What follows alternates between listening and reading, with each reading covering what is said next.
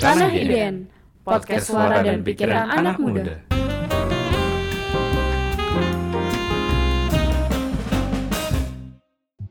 Dalam menonton film, selain sebagai sarana refreshing, ada juga beberapa hal positif yang bisa kita ambil sebagai amanat untuk kehidupan kita. Kita juga tetap harus mengapresiasi karya orang lain di Sobat Rana, terutama untuk film ini. Apresiasi terbesar Anda untuk film ini ada nggak sih? Dari CGI-nya kah? Atau dari mungkin acting-nya gitu? Kalau terbesarnya sih apresiasinya lebih ke arah pasti dari sinematografinya, dari CGI-nya, dan dari aktornya sih. Karena aktornya benar-benar, kalau yang saya lihat dari filmnya benar-benar full, mereka mengeluarkan full effort banget gitu. Bener sih.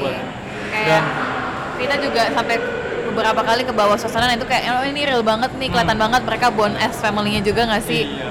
Mereka juga punya chemistry satu sama lain yang benar-benar kuat banget sih. Bener.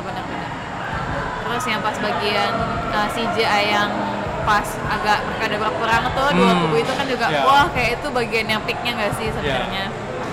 Nih kita dikasih spoiler lama-lama ya, beneran bahaya banget ini.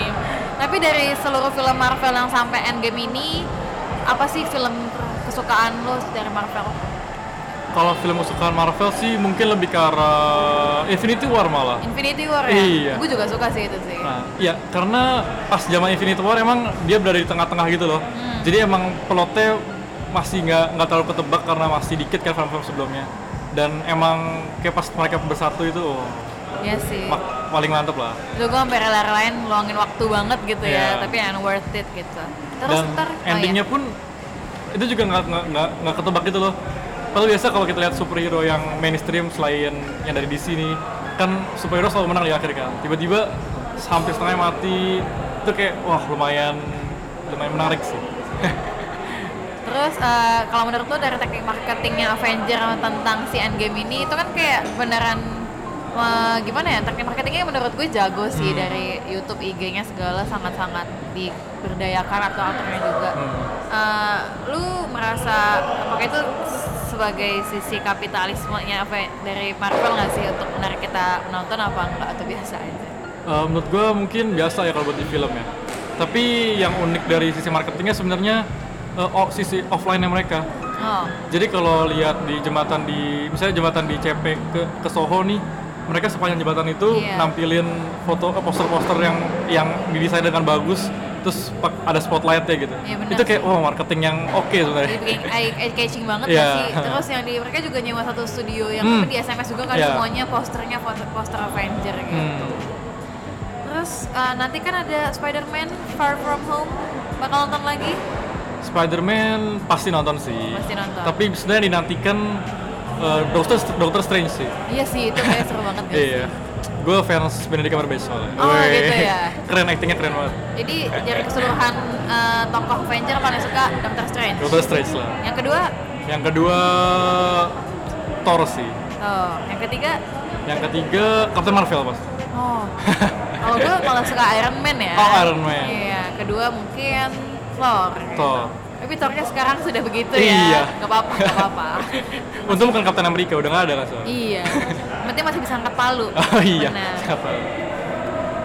Terus pesan nilai yang lo dapet setelah nonton film Avengers Endgame apa sih? Mungkin kalau pesan yang dapat pasti dari pengorbanan yang ada nih, pasti kalau misalnya berkorban dengan sepenuh hati gitu, pada akhirnya mereka akan mencapai tujuan mereka dengan sangat baik gitu loh. Dan kalau gue nambahin mungkin kekeluargaan juga kali ya, kayak mereka pas lagi down, pas lagi tinggi di atas bareng-bareng, pas down juga bareng-bareng, dan saling pengertian gitu ya. Meskipun ada ego-ego pribadi yang harus dikorbankan gitu kan, dalam membuat sesuatu. Ntar gue spoiler lagi nih. Tapi 3 jam tuh gak kerasa sih ya filmnya ya. Kayak itu salah satu keunggulannya si Marvel juga sih untuk bikin film. Saya nggak ada after creditnya aja ya. Itu yang paling ngeselin sih. Untung kita bukan di Cina ya. Kalau di Cina kan ada after credit ya. Iya. Huawei itu. Agak ngesel. Gue nonton lo di IG gitu kan. Kayak ini bener, gue kira beneran gitu. Huawei P30. Betul. Kenapa jadi sponsor juga di sini? Iya benar juga ya. Nanti kita bisa diatur itu. Terus harapan lu untuk film Marvel ke depannya apa sih? Kalau harapan mungkin lebih ke arah harus mengecilkan fanservice ini loh. Karena yang paling gue suka dari Marvel adalah story setiap daripada hero-nya yang unik gitu satu sama lain. Bukan yang kita bisa gitu ya. Gitu sih. Tapi lu baca komiknya untuk yang Marvel ini? Komik sih nggak baca sih. Tapi ngikutin dari awal gitu ya? Filmnya aja sih.